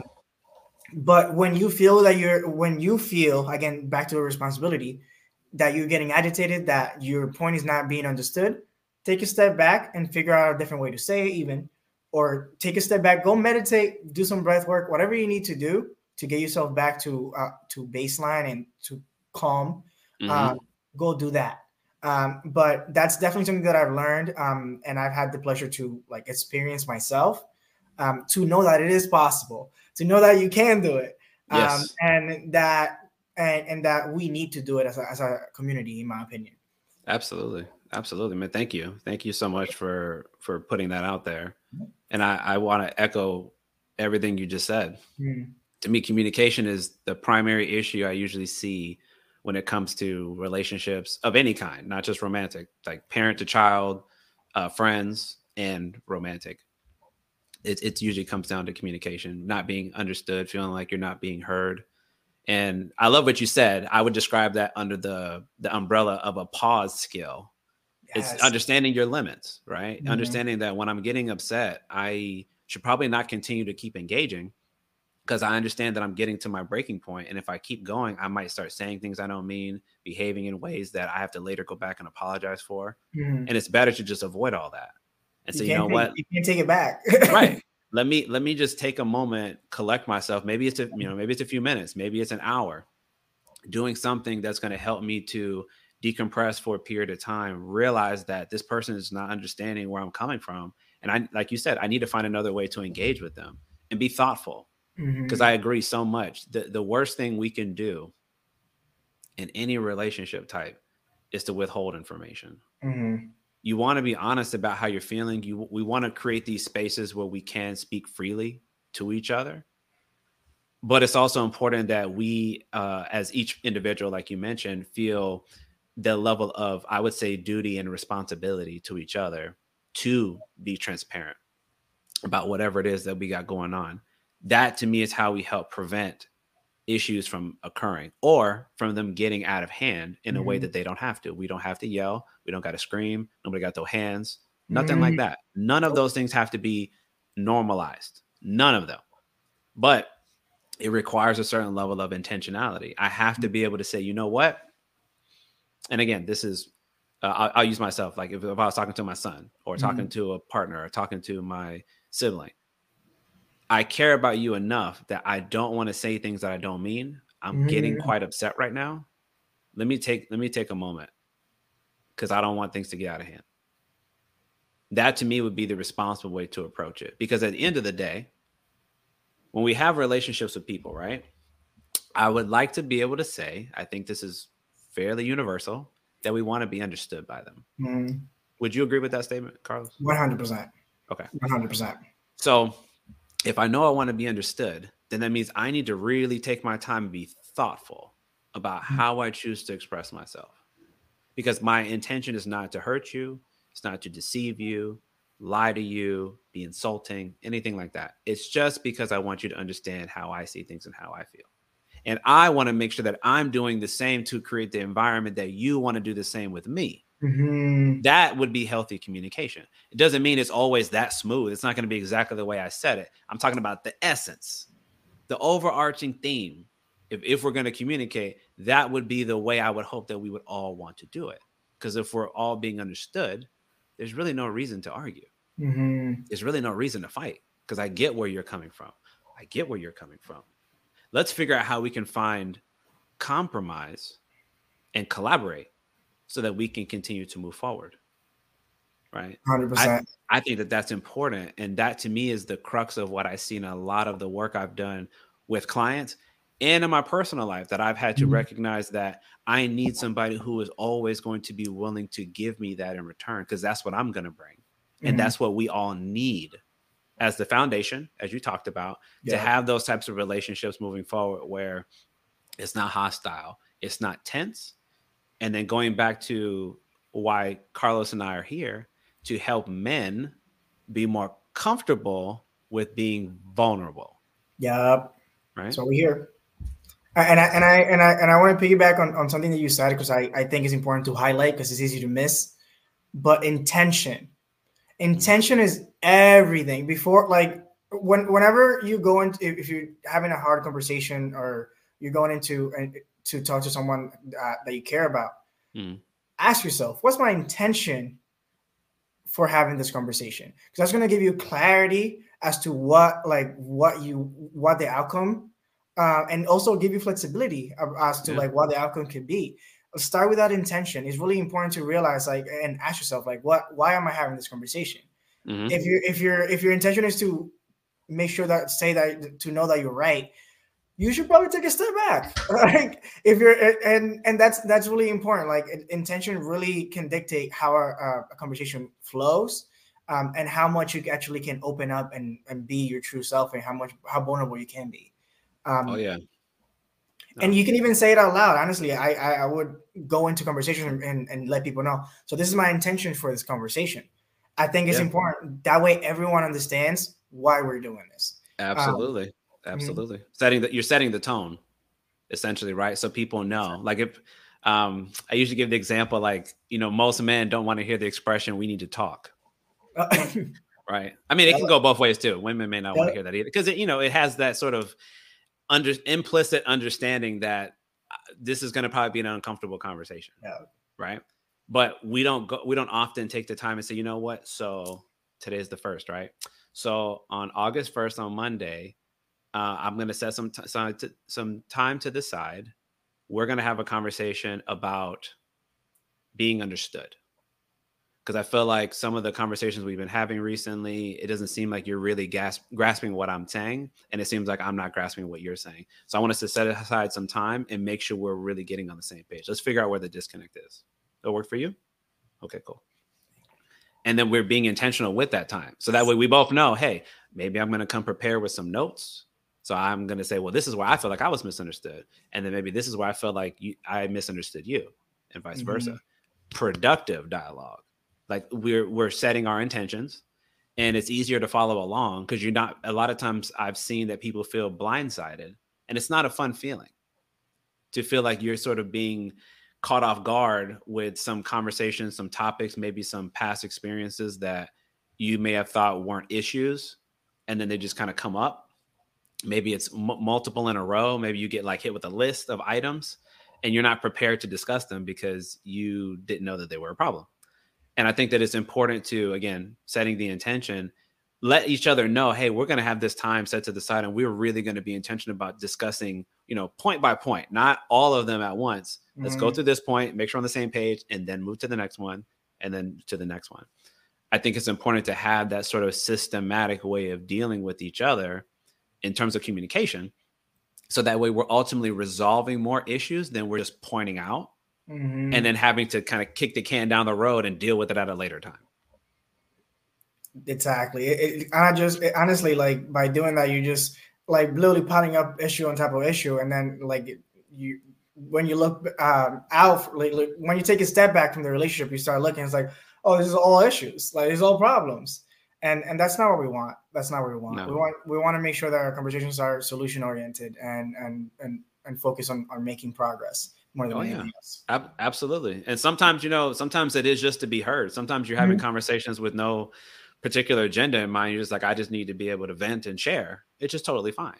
But when you're talking about problem solving, as we were talking about, you got to come in with some sort of a playbook of how you're going to try to manage each other in terms of being able to communicate effectively.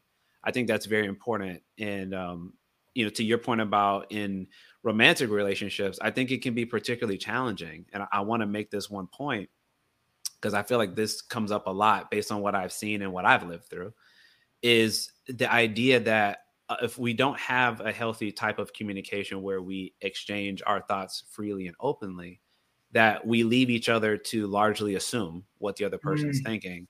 And unfortunately, that can lead us to develop feelings about that person that may or may not actually be based on accurate information, which then may lead to behaviors that we end up displaying and demonstrating that are, again, not based on accurate feelings, which was also not based on accurate information. And so I'm a big advocate to make sure that we're being very clear with each other and as open and as honest as we can be as often as possible.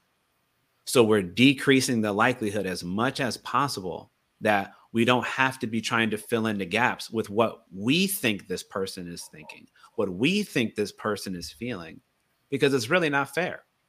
At no point in time in this discussion did I ever think, I know what Carlos is about to say.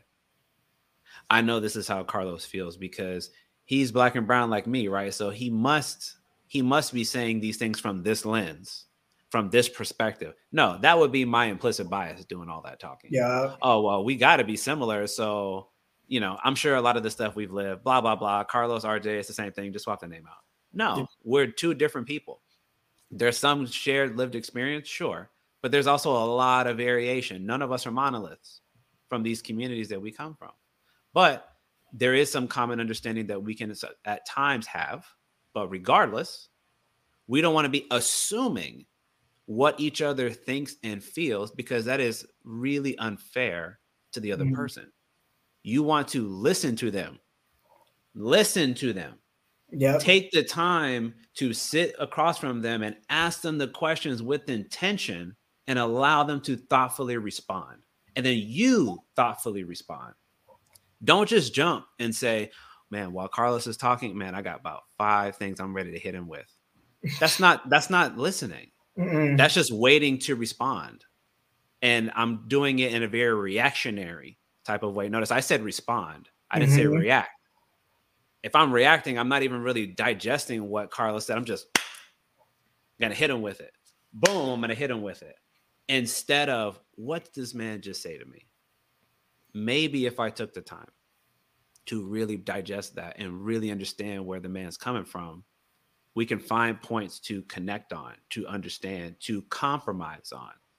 And so I've been trying to make it a very, very big point of this platform, and both in my personal and professional life, to really advocate that we take much more time to listen and understand each other and stop trying to assume for whatever reason when we maybe don't create the space to connect with each other, or we're unwilling to, and then we end up filling in the gaps with our own thoughts and feelings. 100%. Definitely. Speaking facts. Again, just speaking facts. And honestly, to add to that, like, especially because we're in psychology field, like, from a brain physiology perspective, when you're allowing yourself to react, you're using like your old brain. You're using like the part of the brain that's not logical, basically. When you allow yourself to have those 5 seconds, 10 minutes, whatever time you need, and you actually use the prefrontal cortex, the actual part that allows you to be logical, that you can actually have a more productive conversation with that person and actually take a step back to understand where they're coming from. Yeah, absolutely. And that's why we need that time, you know, to collect ourselves so we don't get so emotionally charged and get upset. But a lot of it, you know, again, from what I've seen, a lot of it is based on assumptions of what each other is saying. And sometimes you can tell, like, you can look at a person and tell they're not really listening to what you're saying, because maybe they're being very animated in their facial expressions, or they're doing a lot of head movements and all this, looking like they're just not, they haven't really listened to what you said. They heard the words, but then they put their bias, put a meaning behind what you said instead of what did you mean when you said this. And I think that gets a lot of us in a situation where we probably are arguing and fighting when we really didn't have to, you know. But I will make this other last quick point on that subject is we got to always have this room, I say, to consider, not say that it's factual necessarily all the time, but consider be open. Be open-minded, that we could be wrong. Yeah. That I know I heard this. I know you said that. I know you behaved this way. And that's how it appears to me. Again, bias. Hello. We all have bias.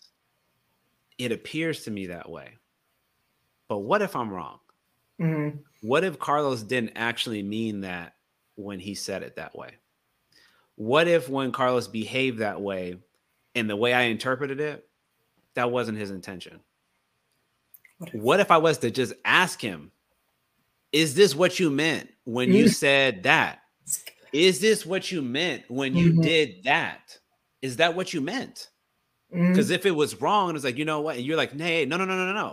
I don't know where you got that from, but that was not my intention. Oh, great. You know what I just did? I just saved myself from the negative feelings that I was probably going to have towards you and the behavior I was going to be. Maybe I was going to start being distant. Maybe I was going to start being cold. Maybe I was going to start being much more judgmental, less patient. All these things, I just avoided it all. So, and this openness also allows you to, like this question that I like to live my life by. Would you rather be right? Would you rather be happy?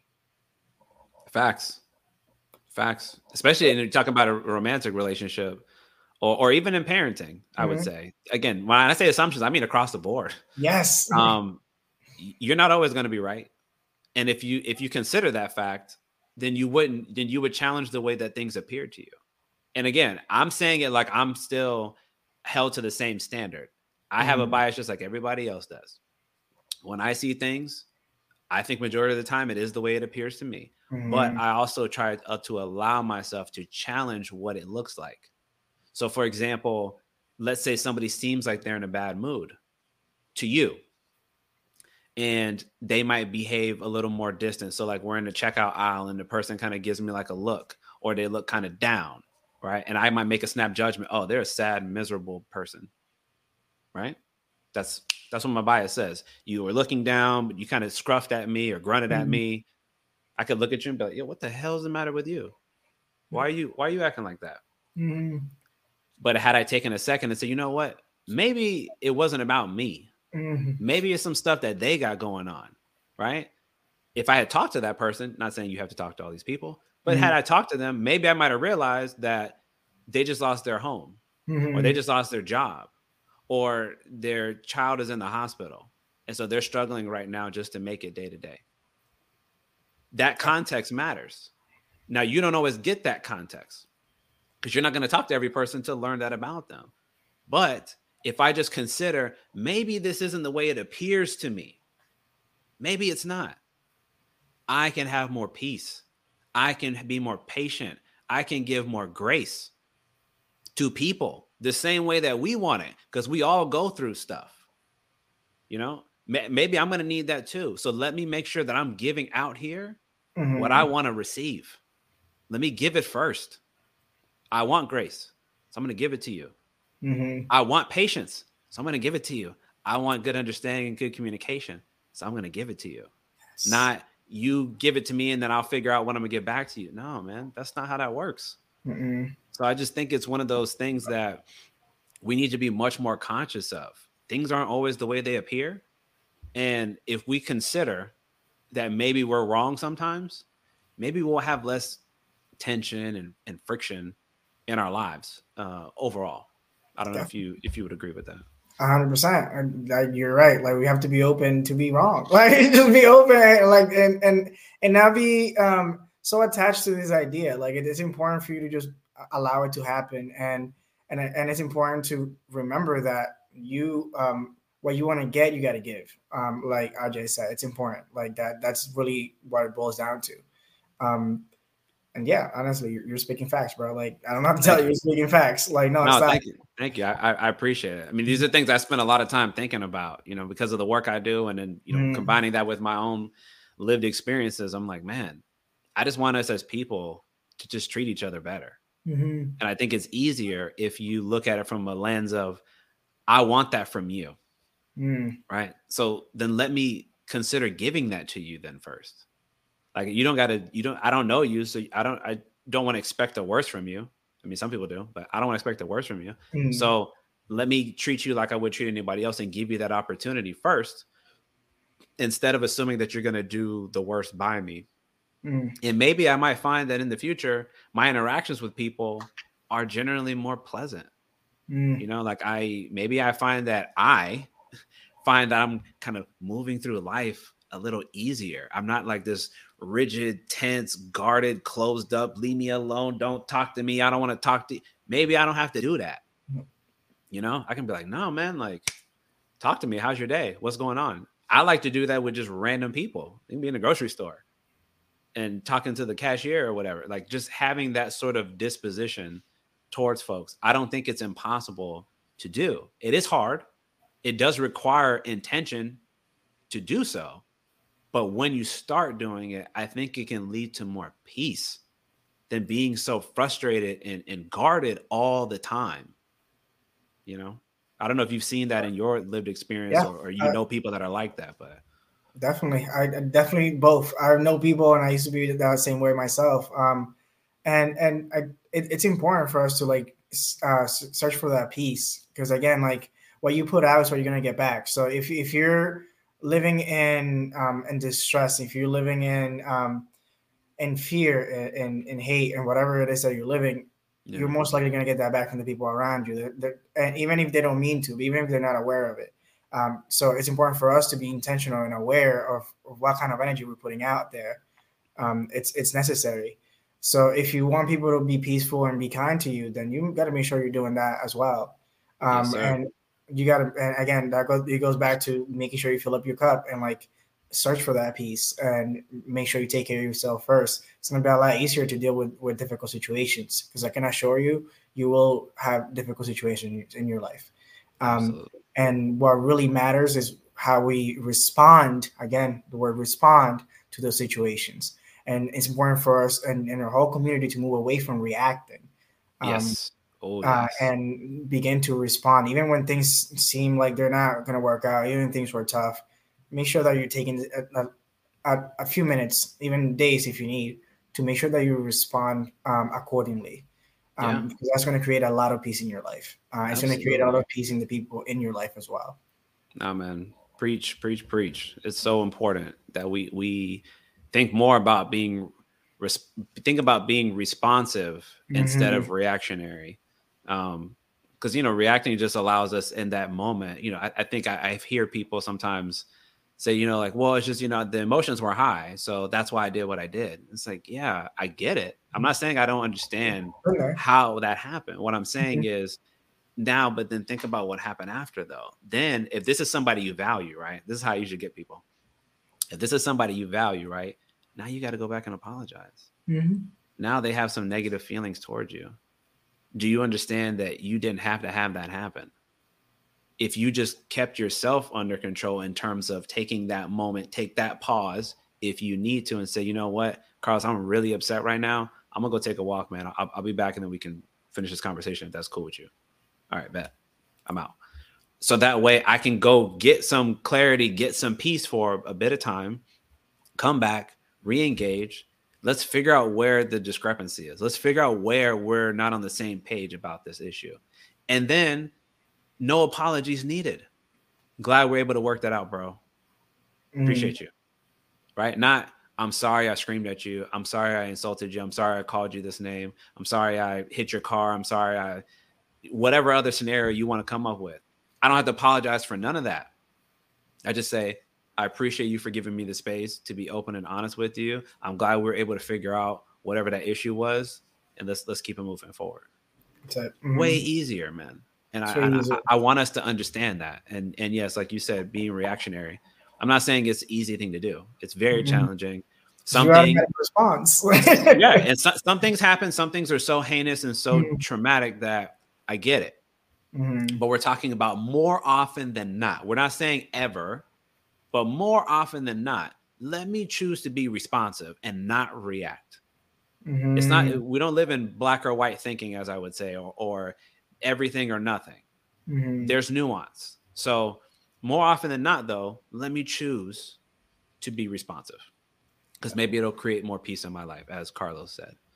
But to bring it back to some positivity, some things that we are hopeful for, I wanted to ask you for your future, man, and for some of the goals and maybe ambitions that you have. What are some of the things, whatever you feel comfortable sharing, that you have your sights set on moving forward? I'm hyped. Okay. So first of all, I'm actually for the next couple of years, I'm focused on continuing to work with the superfood company that I partnered last year. Specifically, though, I've been stepping into the leadership position. Specifically, though, the Spanish leadership position, where I'm able to educate and train and coach other leaders in the Spanish community to share the message of generational health and wealth with our communities, and do it in an effective way, do it in a way that anyone can actually understand. That way we can reach as many people as possible and help our communities get healthy and wealthy at the same time. Yes. And using this vehicle, I'm actually working on starting my nonprofit that I'm going to be releasing next year. I'm already talking to moms. I'm talking to other doctors and BCBAs, where I'm going to be doing events here in the Valley that I'm going to record so they can be duplicated by other people all over the world. Got it. Where I'm going to be doing health and fitness with our kiddos, because not everyone understands the verbiage. Not everyone understands health and fitness, and that as deeply as like a lot of the people that I know and a lot of people that I work with. So I'm really excited to get that going and get the events going here in the Valley. Awesome. And really just add value to our community and promote health and fitness within the autistic community, because it's something that's not really common at all anywhere. You can say the US, you can say the world. It doesn't matter. It really is not common. Yeah. No, that's beautiful, man. And shout out to you for even being willing to do that type of work. I know I certainly can say I know what it's like to be in a space where you're one of very few in the majority, particularly in the field of mental health. And I can definitely appreciate, where you're coming from and wanting to create that impact in the different unique ways that you have skill and experience and knowledge. And more importantly, you have the passion. You care about trying to help people from those communities and people who are struggling to manage maybe children who are suffering from autism and how to integrate them better into society and all these other challenges that come with when you have that type of diagnosis, right? Yeah. So that's good that you care enough to want to do that type of work. And I'm sure if there's any opportunities to promote and support, what you got going on, that, I definitely want you to come back and let's make sure, we're all doing everything we can to support those types of missions, because the work we're talking about is very hard. None of the stuff that we shared today is particularly easy. Everything we laid out is like, it's going to take a lot of work, resources, professionals, people who just care. So I'm very glad that you have found that type of calling. It seems similar to what I'm doing, and that you're very motivated, because I think we're going to need all the help that we can get. So I'm happy for you and proud that you are doing that type of work, man. I hope you keep your head up and keep focused on it as you move forward. I appreciate it. For sure. Absolutely. For sure. Any closing thoughts or things that you want us or the audience to kind of leave us with before we call it a wrap? I got to bring it back to something that I mentioned throughout the call. If you get anything out of this call, as a Black male of color, is feel your feelings.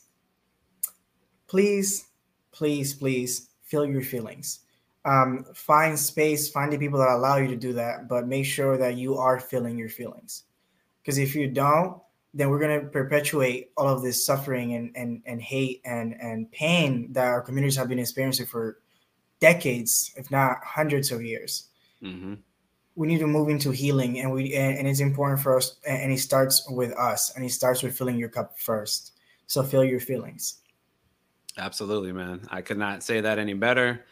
That is definitely a place to start, whether you have a professional that you're working with or not. Also, you can journal as a part of feeling your feelings. I think that's definitely a great way to add to that. But I thank you a lot for being here, for making the time, for being vulnerable. That's largely, like I said, what the platform is about, and hopefully normalizing these discussions more and more and more. I hope that if you're a listener or you're watching this right now and you've gained some value, please like this information, subscribe, promote it, encourage it across the board. I think it's very important. We're a very small minority within these minorities trying to have these discussions, engage with people that look like us. Not that, again, that it's against anybody else, but it's really to speak to us, because there's not a lot of us that do this type of work. But I appreciate you for being here, man. And I'm going to say that we are going to be signing off. So thank you all for listening and watching. I'm RJ. This is the IWS Podcast, and we're going to call it a wrap. Peace.